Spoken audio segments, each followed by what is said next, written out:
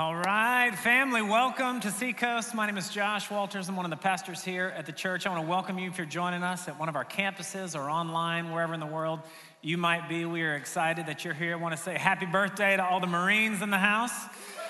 Thankful for you guys. Semper Fi. Appreciate you. If you're new here, I want to catch you up a little bit. For the last couple weeks, we've been in a series on the book of Colossians. It was written by a guy named Paul. It's 4 chapters long. Paul was writing to the people in Colossae, a place he had never been, a people that he didn't know, because a guy that Paul had discipled and raised up named Epaphras had been in their presence, and some false teachers had come in and were spreading some just bad teaching. And so Paul speaks very directly to them. In fact, the book of Colossians gives us some of the strongest language about Jesus in the New Testament on the supremacy of Christ. And Paul knew if they could get a clear picture of who Jesus was, it would impact everything about their lives. Last week we got about midway through chapter 3, so we're going to start off today a little bit in chapter 3 and move on to chapter 4. But before we get started, I want to take just a minute. It's a special weekend here at Seacoast in that it is Veterans Day weekend. And we don't take the freedom, the gift it is for us to be able to join as a church family and worship together lightly. We know that our freedom is something that was fought for. And so if you serve in an active duty or retired military in any capacity, would you take a minute, just stand to your feet for us so we can celebrate you? No lame claps here at all the campuses. Let them know. Woo!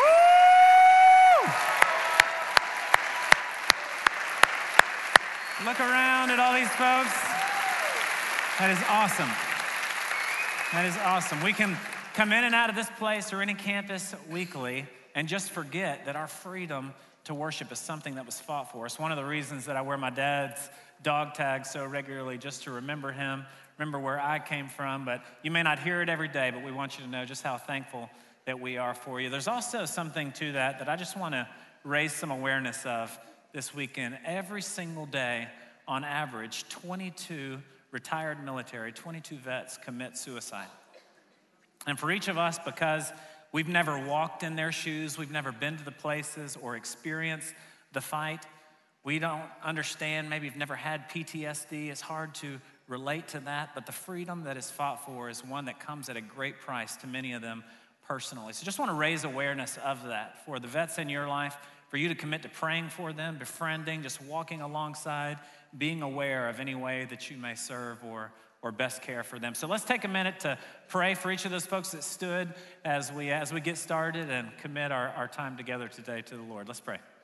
God, I thank you so much for every man and woman that stood. We're so thankful for their service and sacrifice. You say greater love has no one than this, that he would lay down his life for his friends. And we acknowledge their willingness to lay down their lives to fight for and preserve the freedoms that we enjoy every day. So I just pray that today they would sense your delight and pleasure, that there would be a blessing upon their lives from you. We're so thankful for their service and sacrifice. And God, we pray over our time together today. You tell us that your word does not return void. And so as we turn to it now, God, let us lay down any distractions or burdens or things we might be preoccupied with. See what your spirit would say to us. We give you this time. Speak mightily, we pray. In Jesus' name, amen.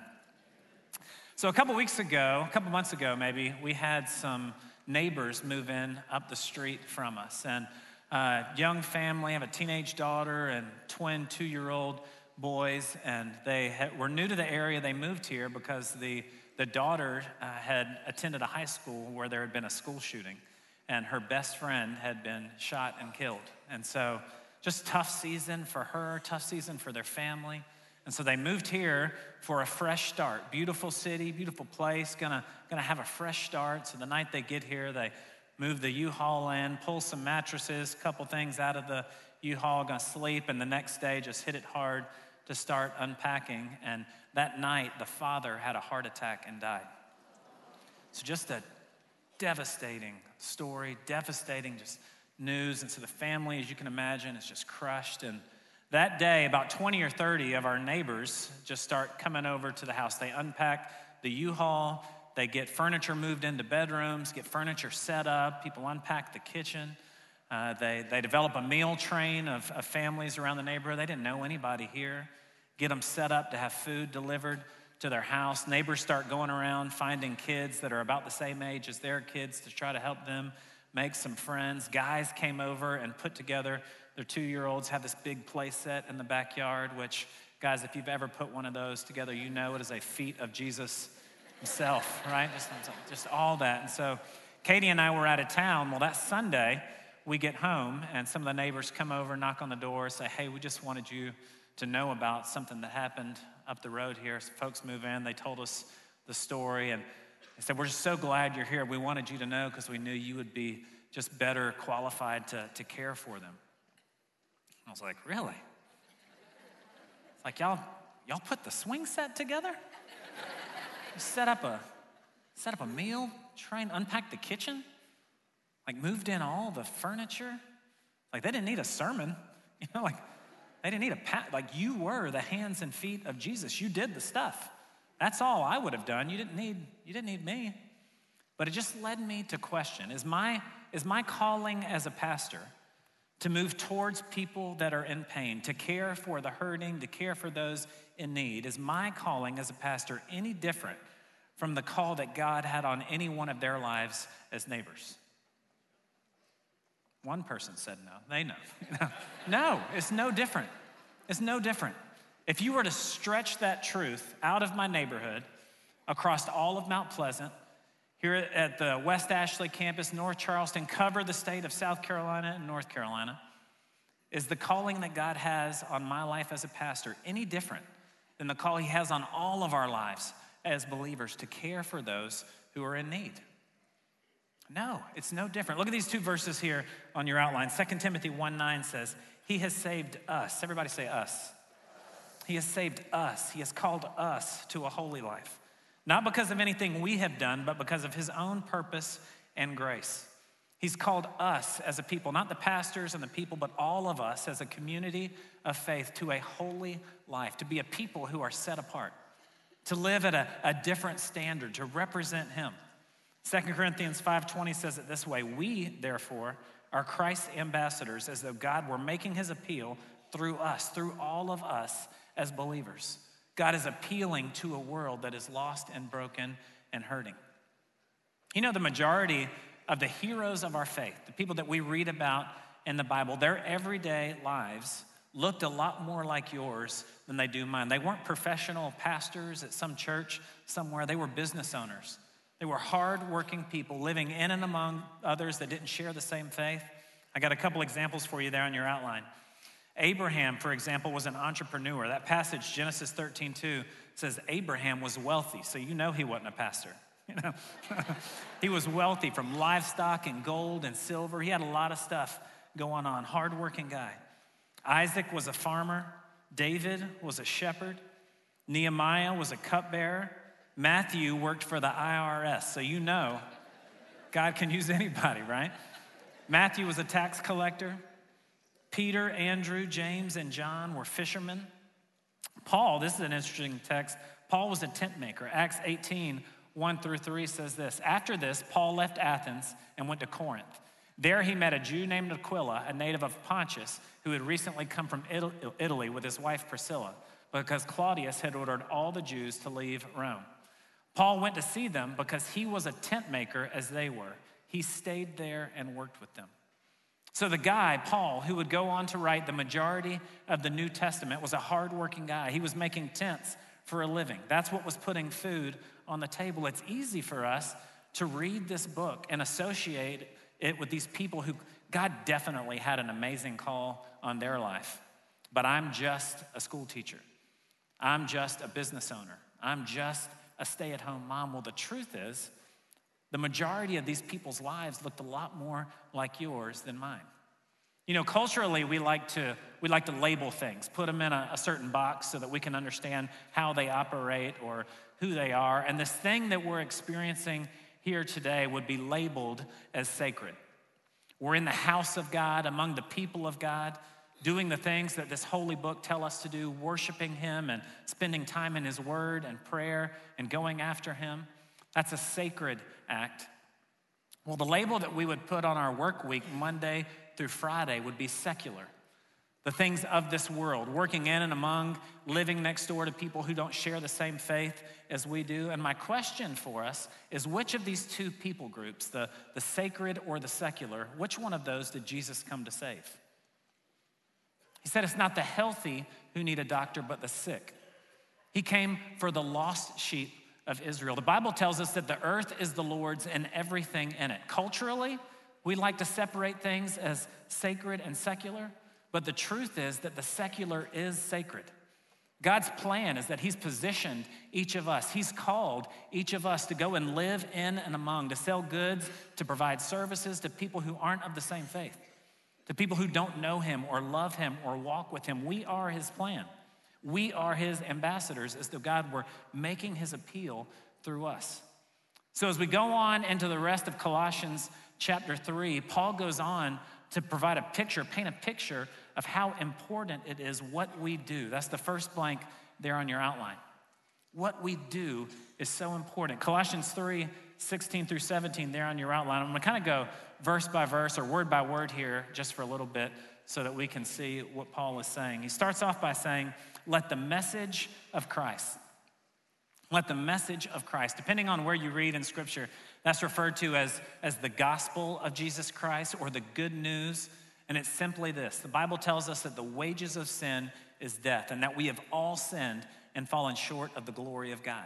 What I have earned because of my sin is separation from God. But God so loved you, he so loved me that he sent his son, born of a virgin as a baby, to live a sinless life, that he would take my sin upon himself, that he would pay the price for my sin in full on the cross, that he would raise from the grave, conquering sin and death, that whosoever would believe in him, would put their faith in him, put their trust in Jesus, would not perish, but have everlasting life. That's good news. He says, let the message of Christ, let the good news dwell among you richly. Let it dwell among you. Meaning it's not something that you pull out on Sunday mornings. It's not something that you pull out on, evenings before dinner time as you go to pray. But let the message of Jesus, let this good news dwell among you. I love the way I put the Message translation there at the bottom of the outline. It says, let the word of Christ, the message, have the run of the house. Give it plenty of room in your lives. It's not a seasonal item. It got me thinking about it. Just started getting cold here in Charleston. That's kind of like 80 degrees, but it's kind of chilly, you know what I mean? And so in our house, there's 2 tubs that we pull out when it starts getting cold, and one of which is Katie's. Hers is a closed-toe shoe tub. Try to say that 3 times fast. And mine has some winter jackets, and now they're not like legitimate winter jackets, but it's like, I kind of like outerwear, and so it's really like a bunch of lightweight, like vests, you know what I'm saying, just so I can feel like it's cold and I'm doing something that resembles winter, right?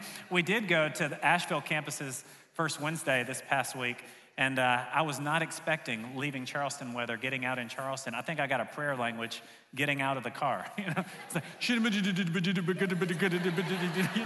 like Pastor Sam and I were literally running from the car inside the building. I wasn't ready for that. But Paul is saying the good news about Jesus isn't a seasonal item. It's not something we pull out at Christmas or Easter.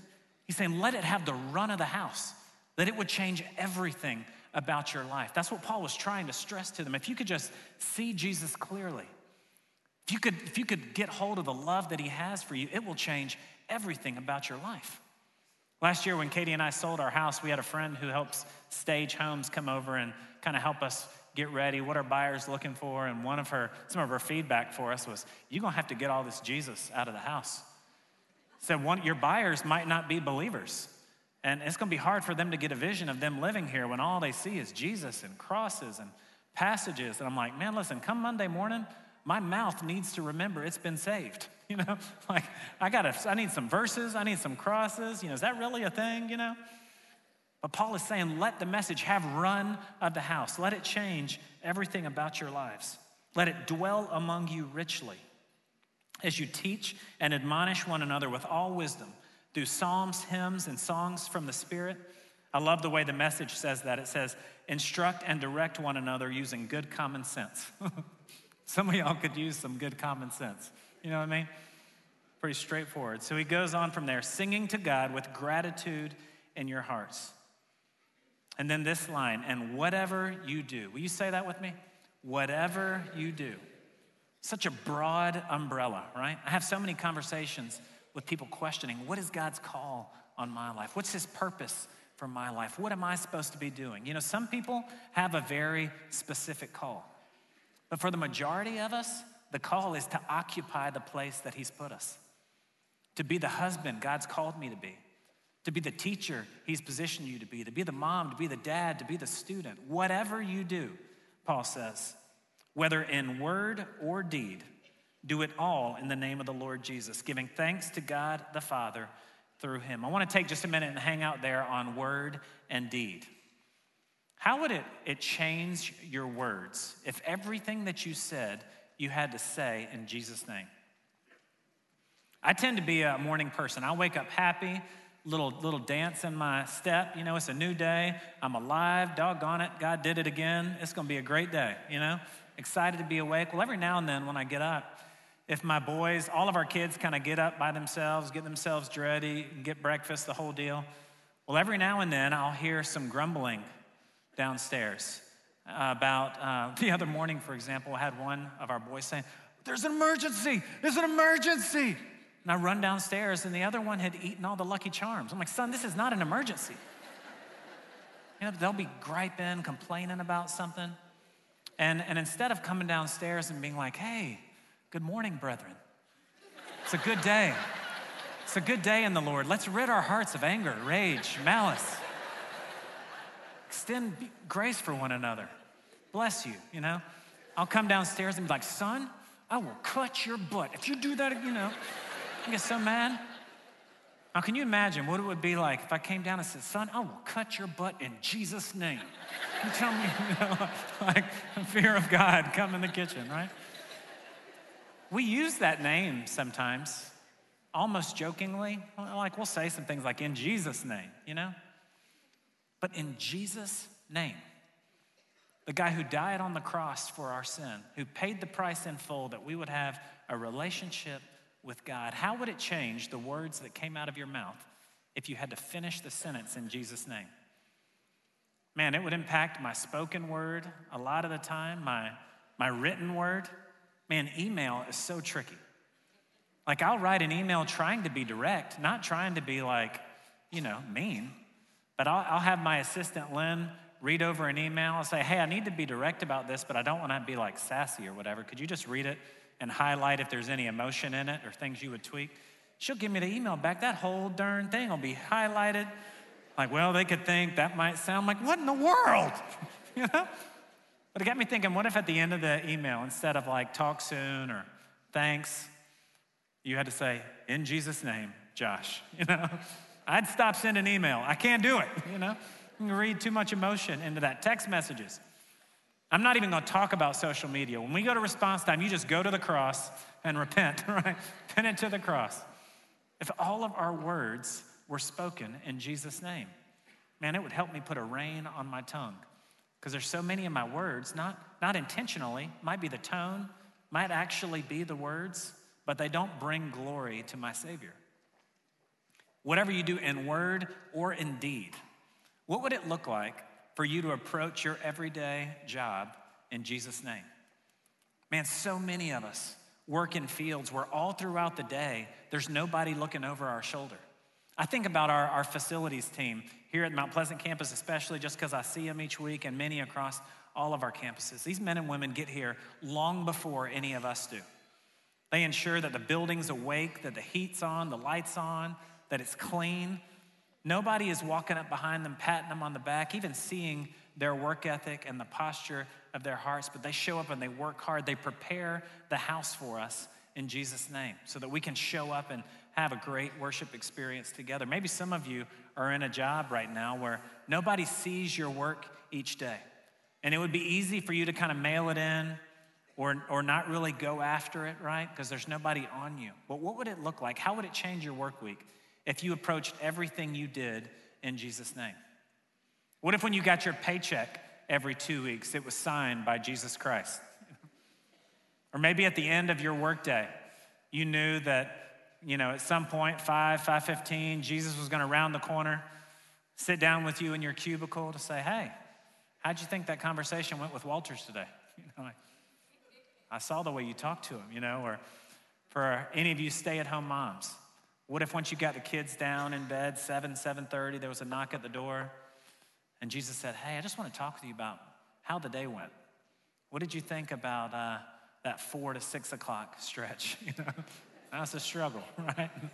That is the hardest hours of the day as a parent. Let's be real, Man, it would wildly impact a lot of my deeds, how I approach the moments where I think nobody's looking, how I make it through the moments that are really hard in my day, if I have to approach them in Jesus' name.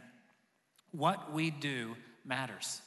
It paints a picture to a world that is lost and far from God of what it looks like to be a man or a woman who is representing him. But it's not just what we do that matters, it's how we do it. That first blank there on the back of your outline, how we do it matters as well. How many of you know you can do the right thing with the wrong attitude and it not bring about the desired outcome? When my boys will be getting into something and I'll have to correct them, I'll say, buddy, do you understand? I'll say, yes, sir. It's like, oh, no, you don't. You don't understand. Buddy, do you understand? Yes, sir. It'll take me like 3 or 4 times until I get a yes, sir. Like, okay. Our attitude matters. Paul knew this. You can't just do the thing, whatever it is that you're called to. The posture of our hearts tells a story. And what Paul says here in Colossians 3:23 and 24, he says, whatever you do, everybody say, whatever you do. Whatever you do, work at it with all of your heart, as working for the Lord and not for human masters, since you know you will receive an inheritance from the Lord as a reward. It is the Lord Christ whom you are serving.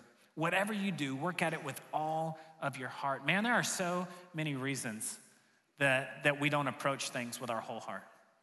Maybe for some of you, you feel undercompensated, or you feel like your boss is a jerk, or you're just not happy in this season. So you'll show up and your way of kind of sticking it to them is to just kind of get the job done. And maybe it's begrudgingly, it is what it is. But I love Paul's language here of whatever you do, work at it with all of your heart as if you were working for the Lord. Regardless of how you feel about the boss, regardless of how you feel about the job, regardless of the last time you got a high five or a pay increase, he's saying approach your work as if you were working for the Lord. All the deeds unseen, he sees them all. All the times you just mailed it in, he's seen them all. Work at it with all of your heart. It reminds me of a guy named Bergen Hall at our McClellanville campus. A couple months ago, I was in line at Starbucks, or at Chick-fil-A in North Mount Pleasant, ordering my number 1, 2 buffalo, 2 barbecue sauces. I like to call it Buffa-Q. That's my favorite. It's gonna be a sauce one day. Y'all gonna remember I said it. So it's my favorite. So I'm in line, I'm waiting, and I'm got my phone, walking through the line. And I look out the window, and there's a guy there cutting the grass. And it's Bergen. And so, I did a double take, and I find myself captivated staring at this dude because he's pushing a lawnmower, and he's doing it like Hammer style. He's doing this number, pushing it. He goes in one arm, goes side arm, just going. I'm like, oh my. And so I turn on my camera. I was like, I gotta capture, I gotta see, all the way. Many of you probably seen him. So I get through, I get my food, and I walk outside. He's still going at it. I'm eating fries, feeling guilty, thinking like, man, I should probably be doing something like that. I ain't never seen nobody cut their yard like that. I do now, but I had never seen anybody do in the future. And so I had to walk up to him, like in the midst of cutting the grass, and tap him on the shoulder, and he stopped and turned off the mower. I was like, what's the deal, man? He was like, what do you mean? What do you mean, what's the deal? I was like, come on, bro. I've never seen anybody cut the grass like this. What's the deal? Like, why? Talk to me. What are you thinking? What's in your heart? And he said, man, listen, God woke me up today. He's letting me work out here in the sun. He's put breath in my lungs. I got this job and this team. I'm providing for my family. So I'm going to show up and give it all I got. And I was like, man, is he ever? I ain't never seen Soul Train on the lawnmower, just going after it. But I think about him every time I step out to do the yard. Because there's so many jobs that can just be so monotonous, right? That I can approach and do just like everybody else does. But the way that Bergen was walking out, cutting the grass, demanded attention. It captivated. I found myself watching him do something I've done 100 times, just in awe of the passion and the enthusiasm with which he did it. How many of you know someone in your life that works at something with all of their heart? Any names come to mind? See a couple hands go up, not many. How we do what we do matters. And that's the third blank there on the outline. Why it matters. Why does it matter? When we approach all that we do in word and deed in Jesus' name, when we do it with our whole heart, what it does is build credibility for us so that when someone asks, why do you do that? We have the right to be heard. We work the same kind of jobs they do. We cut the same grass that they do. We shop at the same stores that they do. But when we do it in Jesus' name, with gratitude and joy in our hearts, people are gonna look at us and say, bro, what? Why do you do that with excellence like that? Why do you do that with such joy? And it gives us the credibility to be heard. Us doing the things, whatever it is that you're doing, in the place that God has called you to, is his plan for advancing the kingdom. People are gonna see you and take note that there's something different about you. So Paul goes on to kind of share his prayer. How could we be praying for him in this season? And it's that as he is making tents, as he is in chains, as he is doing the stuff that God has called him to do, he says, pray for us, that we might present the mystery of Christ, that we might present it clearly, that people would come to know him. Let's read it together. It's Colossians 4, 2-6. He says, devote yourselves to prayer, being watchful and thankful. And pray for us too, that God may open a door for our message so that we may proclaim the mystery of Christ for which I am in chains. Pray that I may proclaim it clearly as I should. Be wise in the way that you act towards outsiders. Make the most of every opportunity. Let your conversation be always full of grace, seasoned with salt, so that you may know how to answer everyone. When we approach it in word or deed in his name, when we approach it with our whole heart, people are going to ask questions, and questions are the gateway to sharing the message of Jesus. So Paul here gives us three things, and man, the direction or the tone in his language is so direct. And it was confrontive for me in preparing for the message this week. So look at these three things that we can do to ensure that we are prepared for those moments. First thing he says is devote yourselves to prayer. Devote yourselves to prayer. And the thought is this: what if the fruit of those conversations, when people ask me, hey man, why do you do the yard like that? What if the fruit of those conversations is picked in prayer long before we ever have the conversation with the people? If they enter into a conversation with us, and because we have devoted ourselves to prayer, because we have been watchful, get this picture of me standing on my front porch looking around at all my neighbors' houses, just being watchful. What is God doing in their lives? How is he moving in that family? What is he doing in this relationship? Devote yourself to prayer and be watchful so that when those conversations come in the spirit, you're ready. God's present. Something's gonna happen. I wish he would have used something like continue in prayer. I tried to be honest with myself this week of like, okay, what words would I use to describe my prayer life? I would say important. It's absolutely important. I know that there's a spiritual reality that's unseen, that my battle is not against flesh and blood, but spiritual forces of evil in heavenly realms, and I combat that in prayer. I believe that prayer changes things. It's absolutely important. I would say that it's daily. I pray every day at some point over a meal or at night with Katie before we go to bed. It's consistent. Those are all true. But devoted, like, man, there are so few things in my life that I'm devoted. I'm devoted to my wife. I'm the only one that's called to be her husband. I'm devoted to raising my children. I'm the only one that's called to be their father. But he says, be devoted in prayer and be watchful. Where, if you had to give me a few words for your prayer life, just think through what words would I use to describe it. Paul sets a bar here that's just something for us to aspire to, not to feel guilty about in comparison with where ours is, but to always let us know, man, this is an area that I can grow. This is an area that I can push myself. Devote yourself to prayer. Number two, he says, make the most of every opportunity. Make the most of every opportunity. This one is especially hard for me because oftentimes if I'm on the way to a meeting, everything that happens from the time I leave my house or office until I get to the meeting is more a distraction than an opportunity. If I drive by an accident, I say a prayer while I pass by them. If I go into Starbucks to get a cup of coffee and I say to the barista, hey man, how you doing? He's good. But I can see something in his eyes or pick up something in the tone of his voice that I know he's not really doing good. Well, I don't really have time to dig into a conversation or press in there because I'm on my way to something else.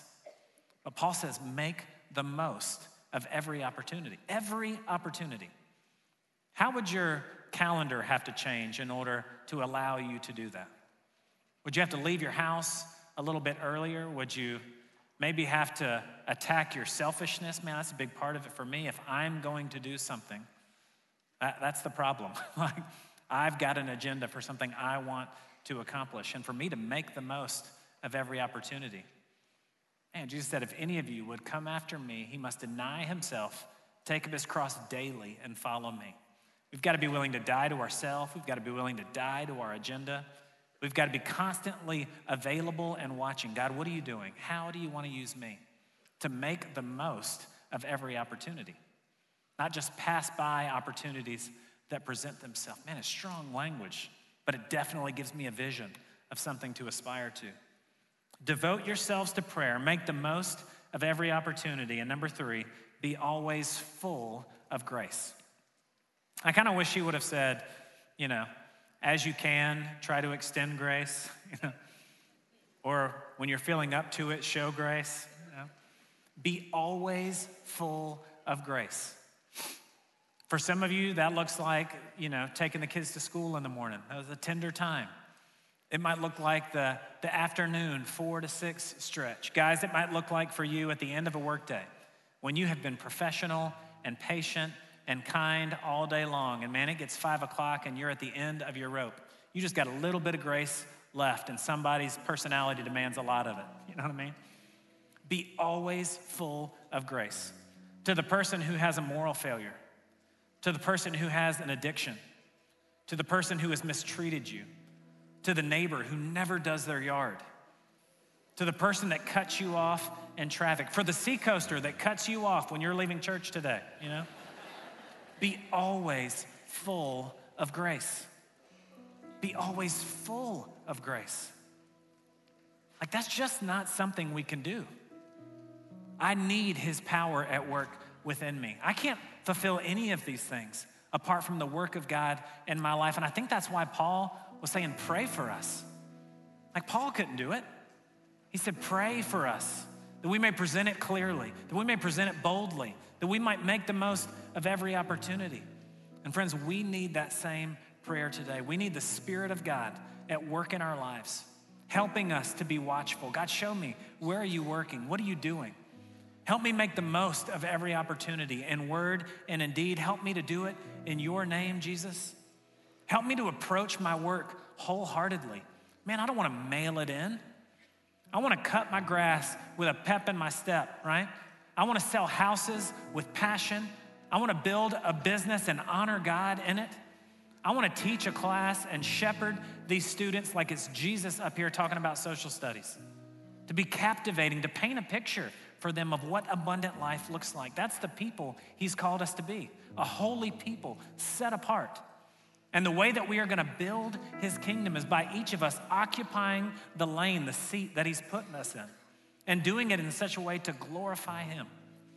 A couple days after I learned about that family that moved in up the road, I walked over just to meet them. And I didn't get to meet the mom that day, but I met the teenage daughter and the twin 2-year-old boys. And they had a bunch of family in town. And all the family was asking me, trying to figure out, why were all these people so nice? Like, is it the neighborhood? Like, is this just did they get really fortunate in picking a good neighborhood? Or is it the South? Like, is everybody around here like this? Bringing food and casseroles? I'm like, yeah, kind of, yeah. And it wasn't just a Seacoast thing. They were believers whose hearts were hurting, that were responding and serving and sacrificing. And church, I want you to know there is nothing unseen. Every time you step up in word or deed to represent Jesus, to be his ambassador. Every time you do something with all of your heart, they may not come out and say it to you, but they're going to ask somebody, what is it about these people? And lives are going to be transformed. It's up to God to bring about change in people's lives. But man, what can I do? I can show up today and bring my best in Jesus' name. I can approach the work he's called me to, whatever it is that you do, wholeheartedly, believing that supernaturally, somehow God is going to use it today to help advance his kingdom. Let's pray. God, I thank you so much for this book, and I praise you, God, for your grace for me, knowing that there have been so many times in word and deed that I have not glorified you, knowing there's been so many times where I've approached a task or a job that you've called me to half-heartedly. So I just start today acknowledging that and repenting of it. God, I want my words, I want my actions to set a standard for people that do not know you, that would bring about questions. Why do you do that? That I might point them to you, that their lives would be transformed. So God, we just invite you into this time today. I pray against any spirit of condemnation or guilt, or for the many ways that we drop the ball, for the ways that we may not pray how that we should, for the ways that we don't make the most of all of our opportunities or fail to extend grace to people. And we just invite your spirit to fill us. God, empower us to do the things that you've called us to do, that our lives would be pleasing to you. In Jesus' name, amen.